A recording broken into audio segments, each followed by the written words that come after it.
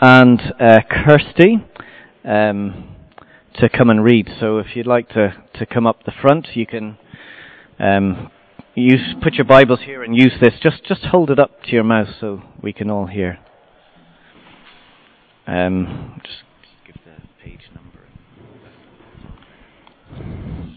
It's Joshua chapter 24, verses 1 to 13. I'll be reading. That's page 240 on the church Bibles.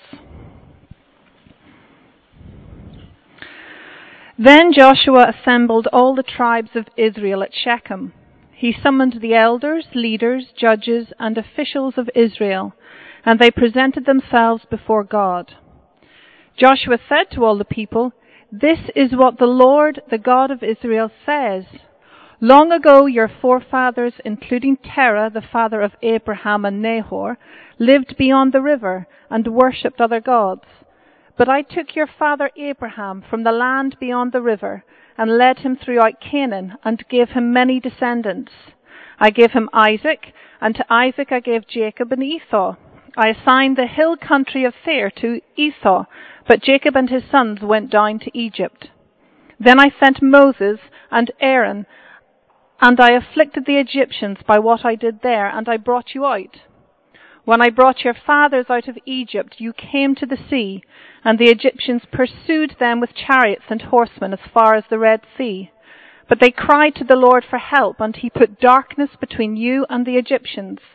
He brought the sea over them and covered them. You saw with your own eyes what I did to the Egyptians. Then you lived in the desert for a long time. I brought you to the land of the Amorites, who lived east of the Jordan. They fought against you, but I gave them into your hands.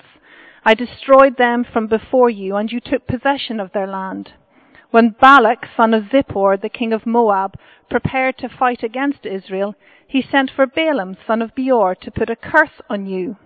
But I would not listen to Balaam, so he blessed you again, and I delivered you out of his hand. Then you crossed the Jordan and came to Jericho.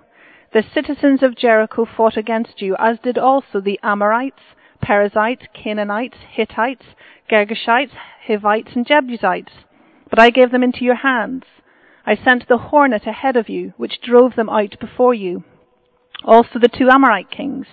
You did not do it with your own sword and bow. So I gave you a land in which you did not toil, and cities you did not build, and you live in them and eat from vineyards and olive groves that you did not plant."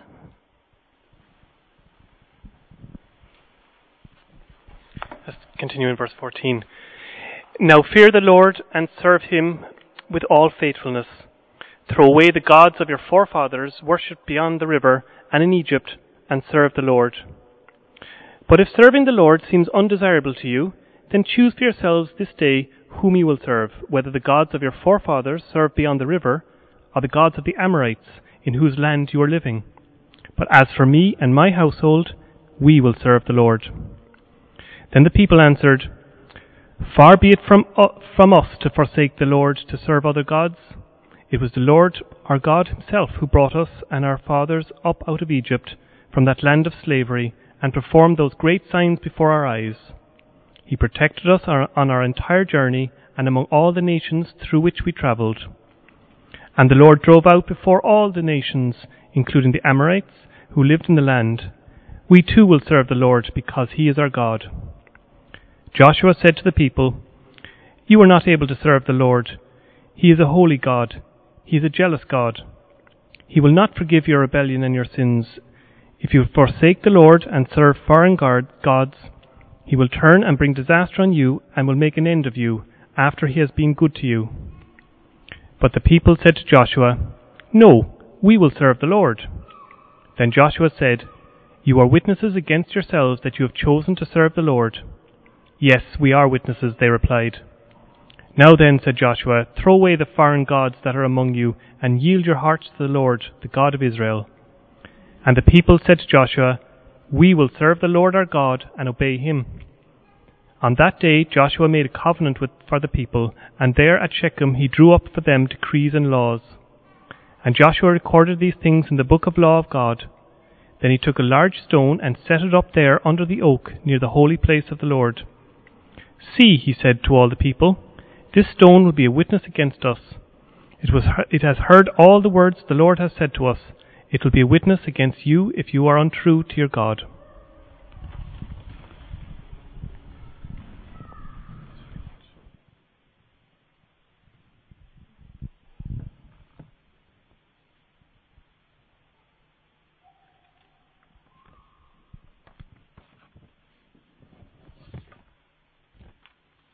Thank you, Jonathan and Kirsty, for reading. Let's talk to God. Let's pray as we finish off this great book of Joshua. Let's pray together.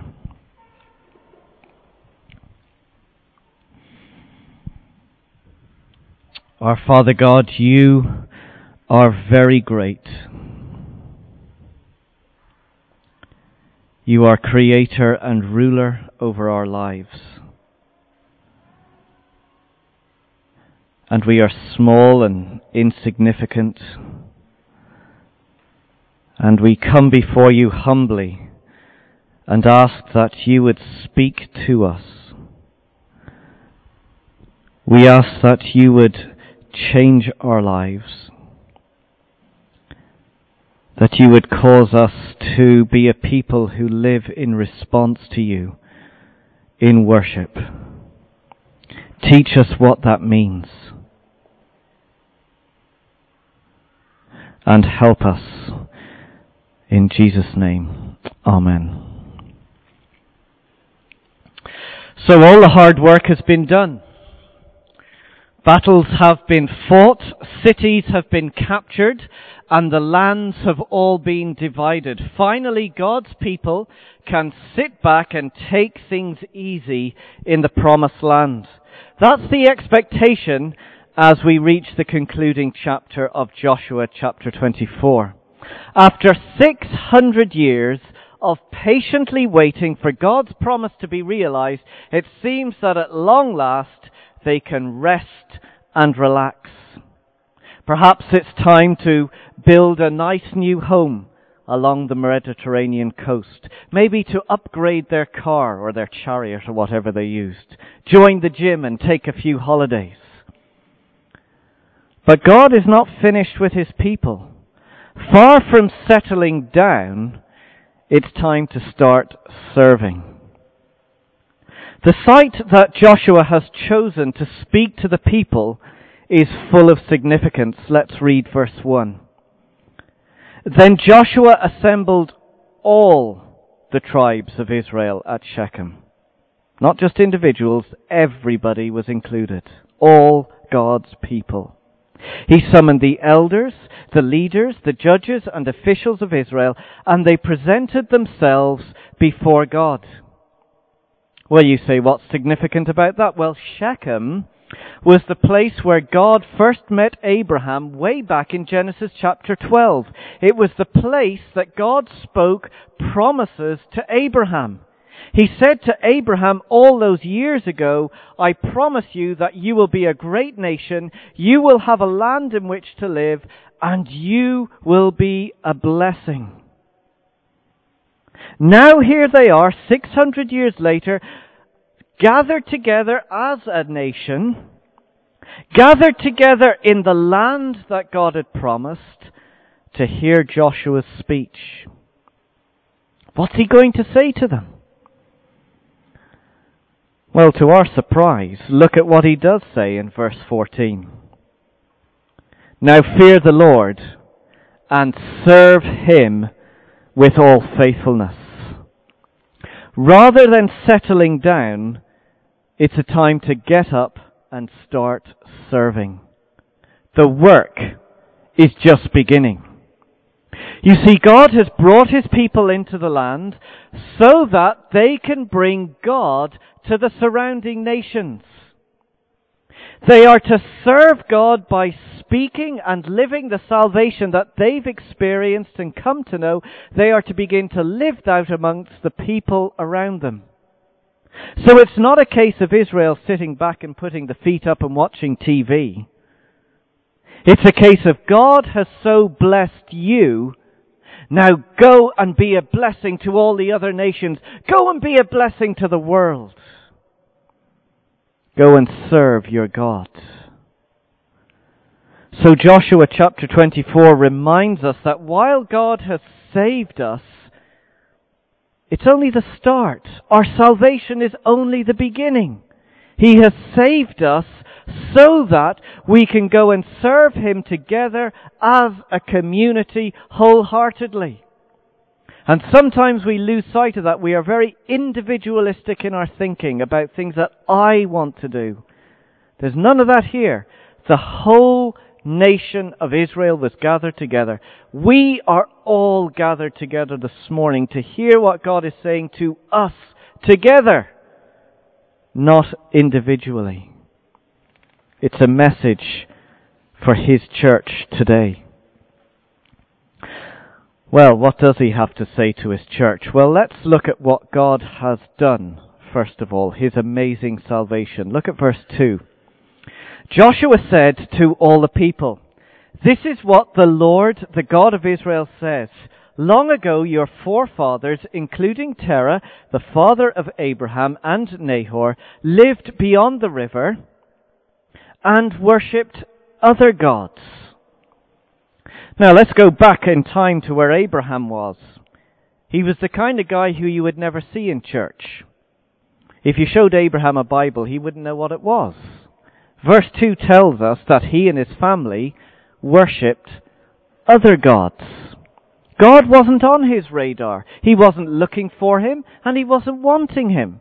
In fact, Abraham's whole life was lived serving someone else or something else. Because that's what worship is. That's what it says in verse 2. They worshipped other gods. Worship is not about singing songs and getting excited with the praise time as much as it's good to sing.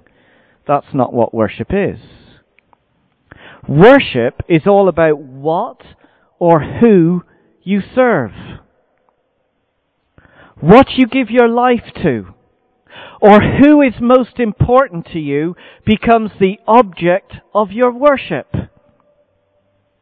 So, whatever you love the most, whoever you trust the most, that's where you serve. And for Abraham, it was certainly not the Creator God. He had a God of his own invention or making.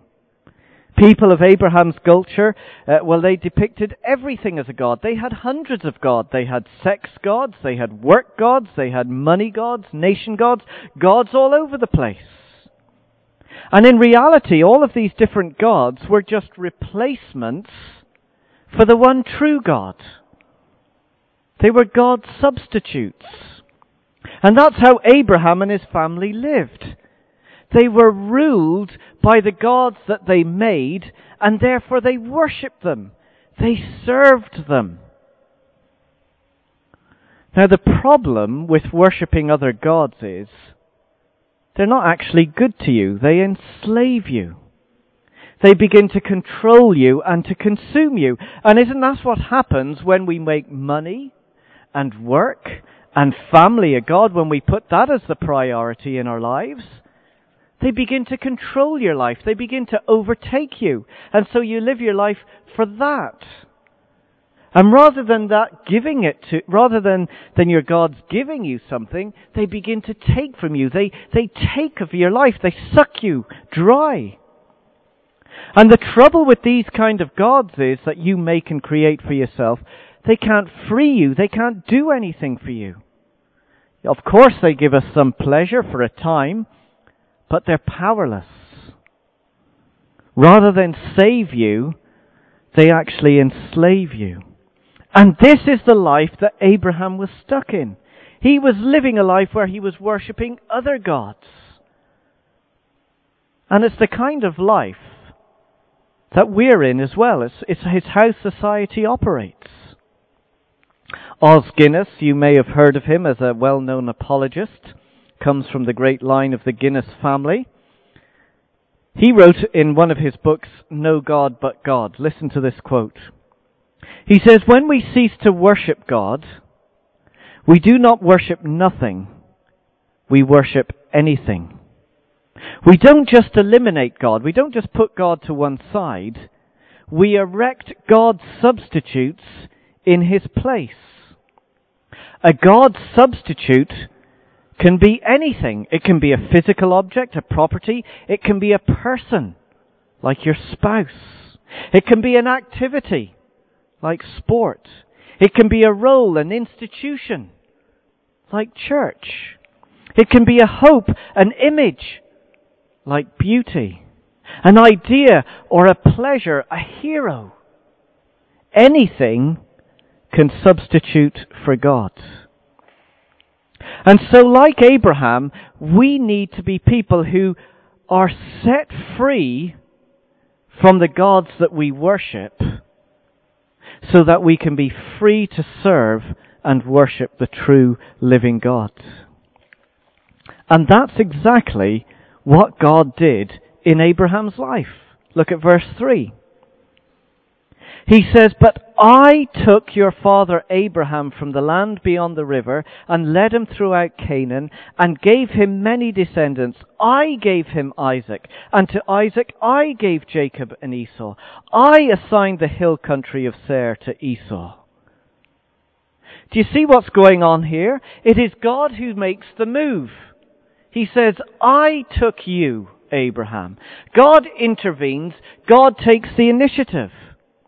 And when we're stuck worshipping and serving something or someone else, we need somebody from outside to come into our lives, to break into our lives, to free us. And this is illustrated so well for us in the next few verses. Look at the end of verse 4.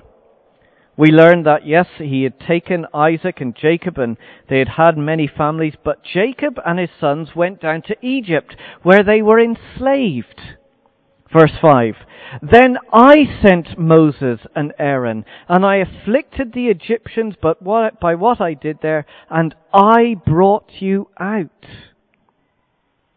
Now, not only were they rescued and set free from slavery, verse 8, "I brought you to the land of the Amorites who lived east of the Jordan. They fought against you, but I gave them into your hands. I destroyed them from before you, and you took possession of their land." Look at verse 11. Keep with me. "Then you crossed the Jordan and you came to Jericho. The citizens of Jericho fought against you, as did the Amorites, the Perizzites, the Canaanites, the Hittites, the Girgashites, the Hivites, Jebusites, and all the other ites that there would have been. And I gave them into your hands." Verse 13. "So I gave you a land on which you did not toil, and cities you did not build, and you live in them, and you eat from the vineyards and from the olive groves that you did not plant." Do you see what he's saying here? It's crystal clear. Salvation is God's work. We can't free ourselves from our own slavery. We need God to rescue us. Now I want to drive this home for us this morning, because many people like to think that we can free ourselves. That somehow when it comes to salvation, it's our choice and our decision. That we have the power and the resources within ourselves to change us. But that's not what God is saying. Look at the emphasis. It's all I. I took you. I sent Moses.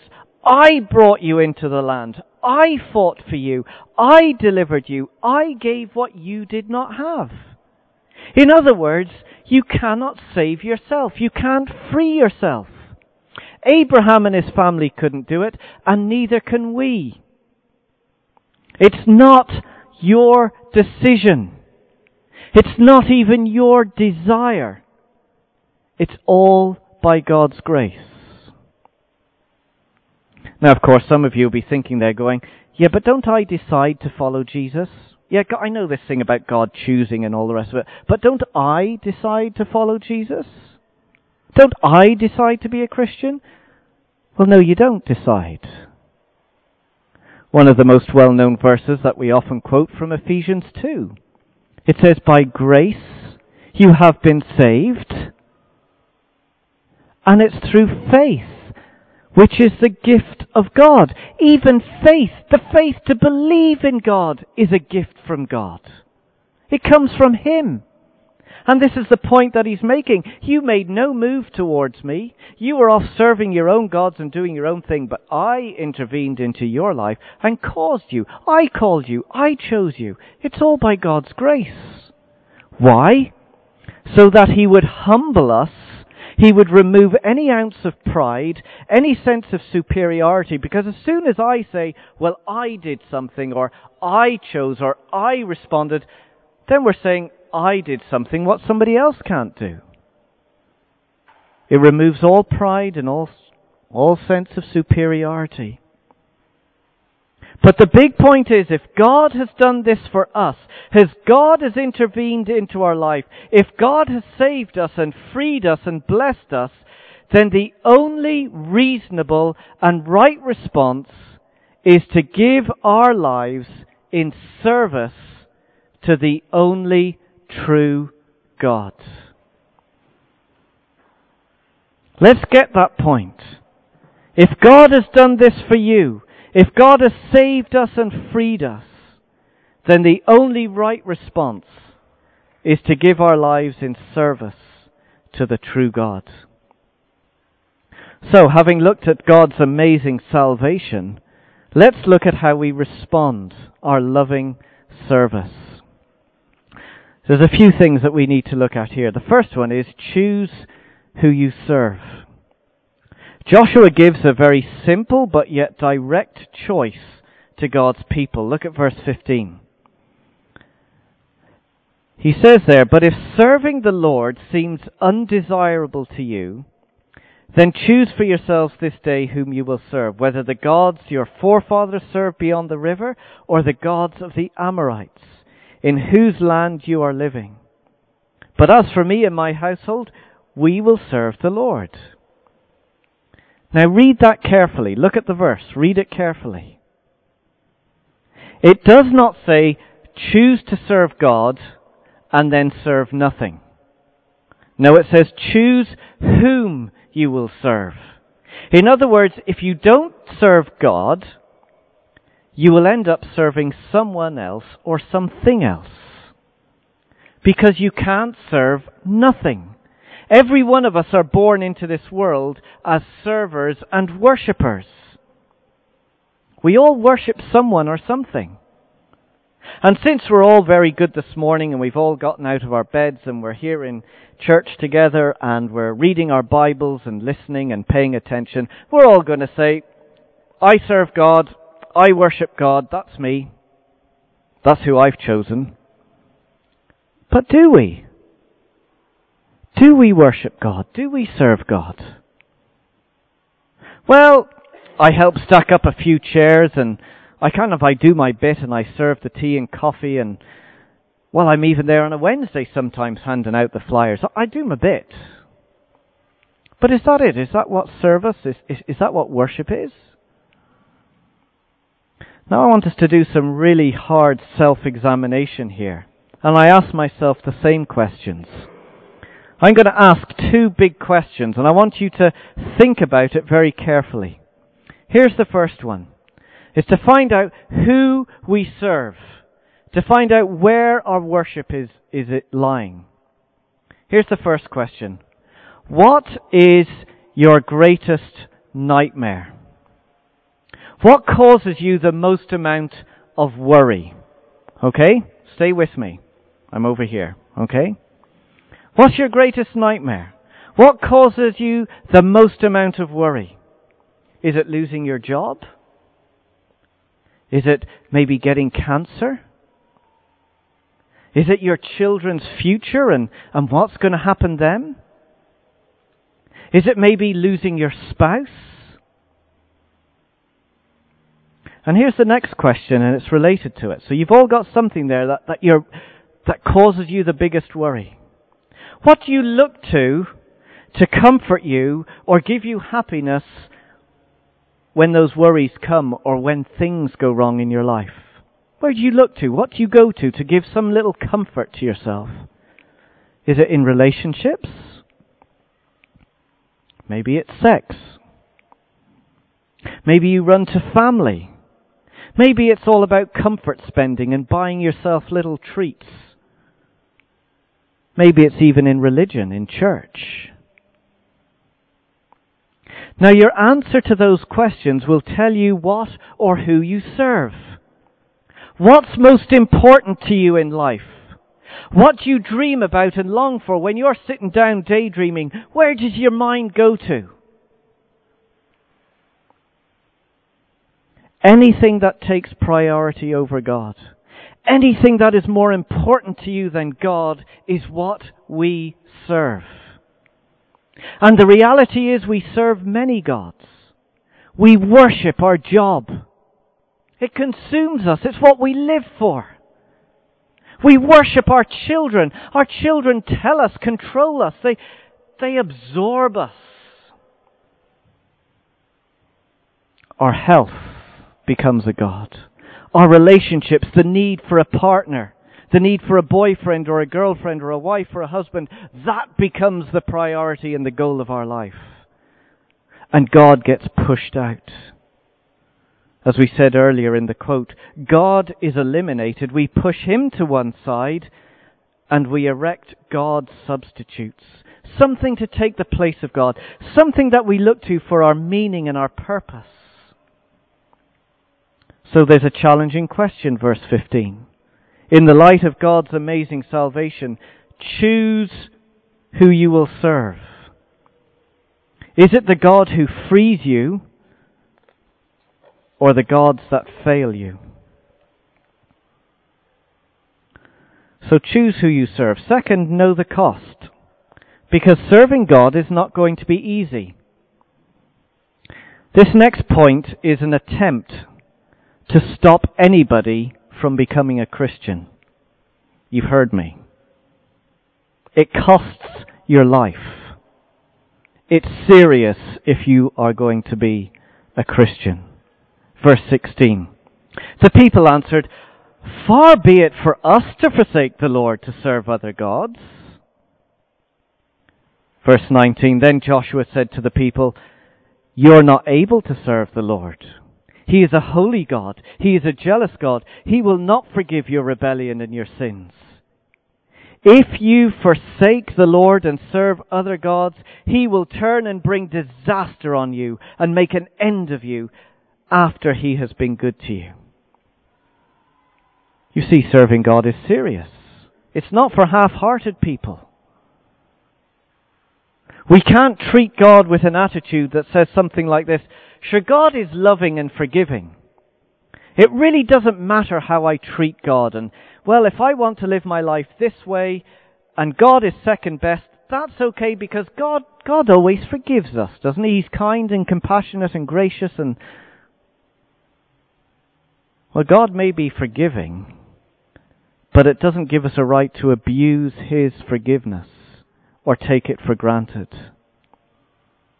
And I think Joshua is putting it up to them. He's challenging them, and he's putting it up to us as well as we listen in. It requires careful thinking for each one of us to respond. He's challenging us of the cost. Can you do it? He is a great God. Can you give your life to Him? But yet He's urging us on in His commitment. You can't serve Him. You can't serve this God. Yes, we can. He's urging them on in their commitment. Isn't that exactly what Jesus said? Let me read to you from Mark's Gospel.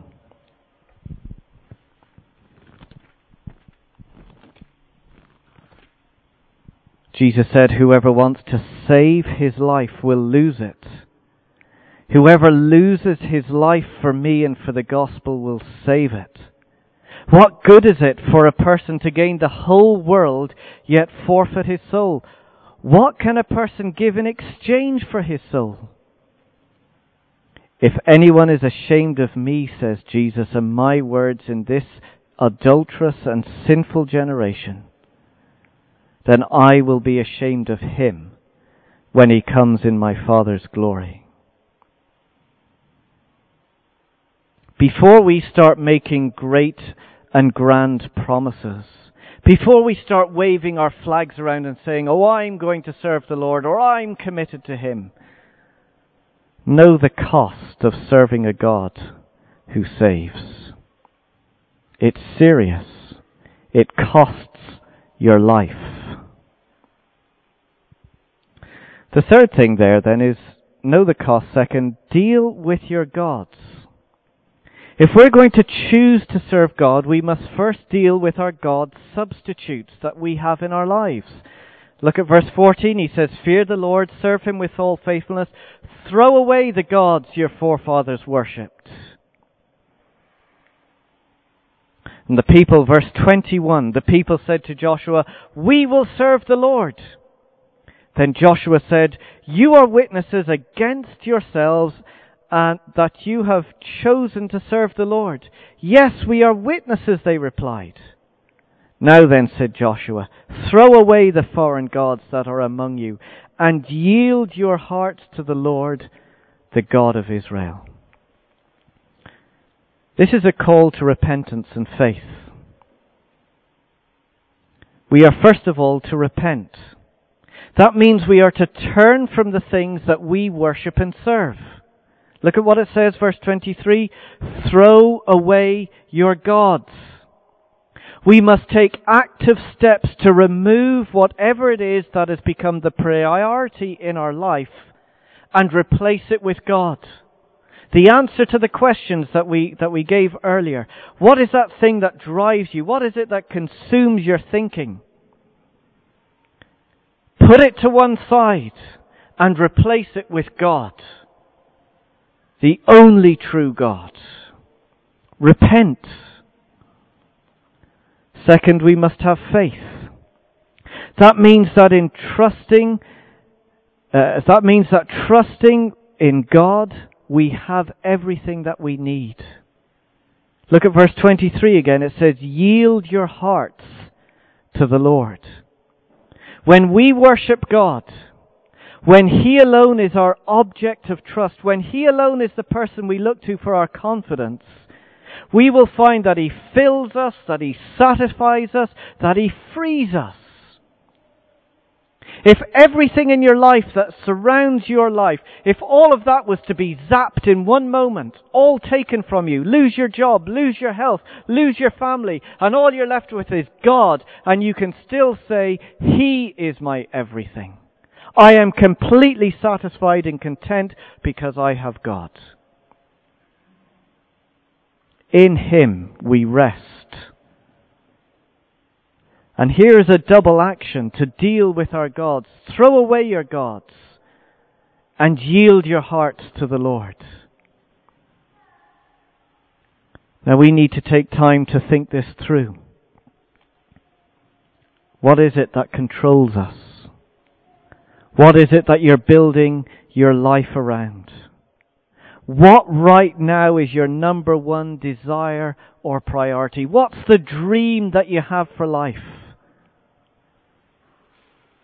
If it's not God and His glory, deal with it now. Deal with it now. I think we all, myself included, need to repent and have faith. Look at verse 25. On that day Joshua made a covenant for the people I'll read again, sorry. On that day Joshua made a covenant for the people, and there at Shechem he drew up for them decrees and laws. He's saying to the people, if you keep your promise to serve God as you have said, then blessing will come to you. But if you break your promise, if you fail to serve, then curses will fall on you. That's what's going on here, verse 26. And Joshua recorded these things in the book of the law of God. And he took up a large stone and he set it up under the oak near the holy place of the Lord. See, he said to all the people, this stone will be a witness against us. It has heard all the words the Lord has said to us. In other words, it serves as a reminder of what's gone on here. It will be a witness against you if you are untrue to your God. At the very site where God made and kept his promise, the people now make their promise to serve God. But you know something about this promise? It's terrifying. It's really terrifying. Because if they break their promise, if they are untrue to God, if they should fail and begin to serve other gods, then look what happens. Look back at verse 20. If you forsake the Lord and serve foreign gods, he will turn and bring disaster on you and make an end of you. That's why it's terrifying. And we know the sad history as we read on through our Bibles. That Israel made this great promise, oh, we will serve you, oh, we will give our lives to you, oh, we will never turn to anybody else. And they failed. They were untrue. And disaster did come. And they ended up in exile. And the curse of God fell on that nation. And you know what? We are no better. Don't we replace God with God substitutes? Haven't we all made promises? Haven't we? We all make promises, I'm going to serve God, I'm going to do this, and we fail. And we fail. And it seems that serving this God is an impossible task for us to do. But God knows our hearts. He knows that we are just like Abraham that we read at the beginning, that we worship other gods and we can't save ourselves. So that the God that deserves our service, the God who deserves our worship, comes down to serve us. The God who made us and deserves our worship bowed before us. The God who rules over all served us by dying for us. He worshipped by obeying his Father's call and going to the cross. And the curse and the disaster that should fall on us fell on God so that the blessings might come to us. That the blessings might come to us, that we might be able to go and serve God without fear, without condemnation, in complete joy. Tell me, the gods that we have, the gods that we worship, the gods that we serve, would they die for you? The gods that we make and create, do they love you and would they give their life for you? In your minds, look at the one and only true God as he hangs on the cross, broken for you, destroyed for you, crushed for you under the weight of God's curse. As we create God's substitutes, he becomes our substitute. In your mind, see the love and the grace and the mercy as blood flows from his hands and from his feet and from his head and his side. Hear him as he cries out on the cross in agony and pain, my God, why have you forsaken me? He came to serve you. He came to die for me and for you. And listen to his promise that all who come to him will not die but will live. This God served you and this God saved you. How can we not give our lives in service to such a great God?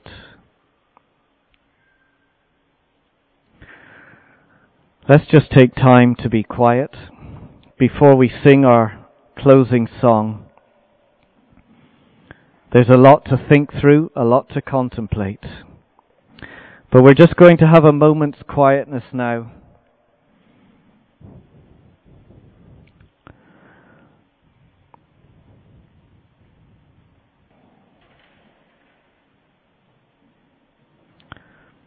An opportunity for us to Think about the gods that we serve and worship.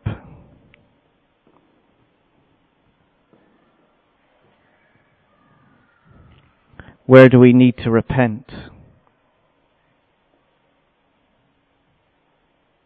Ask God to forgive you and to replace those gods with the one and true living God.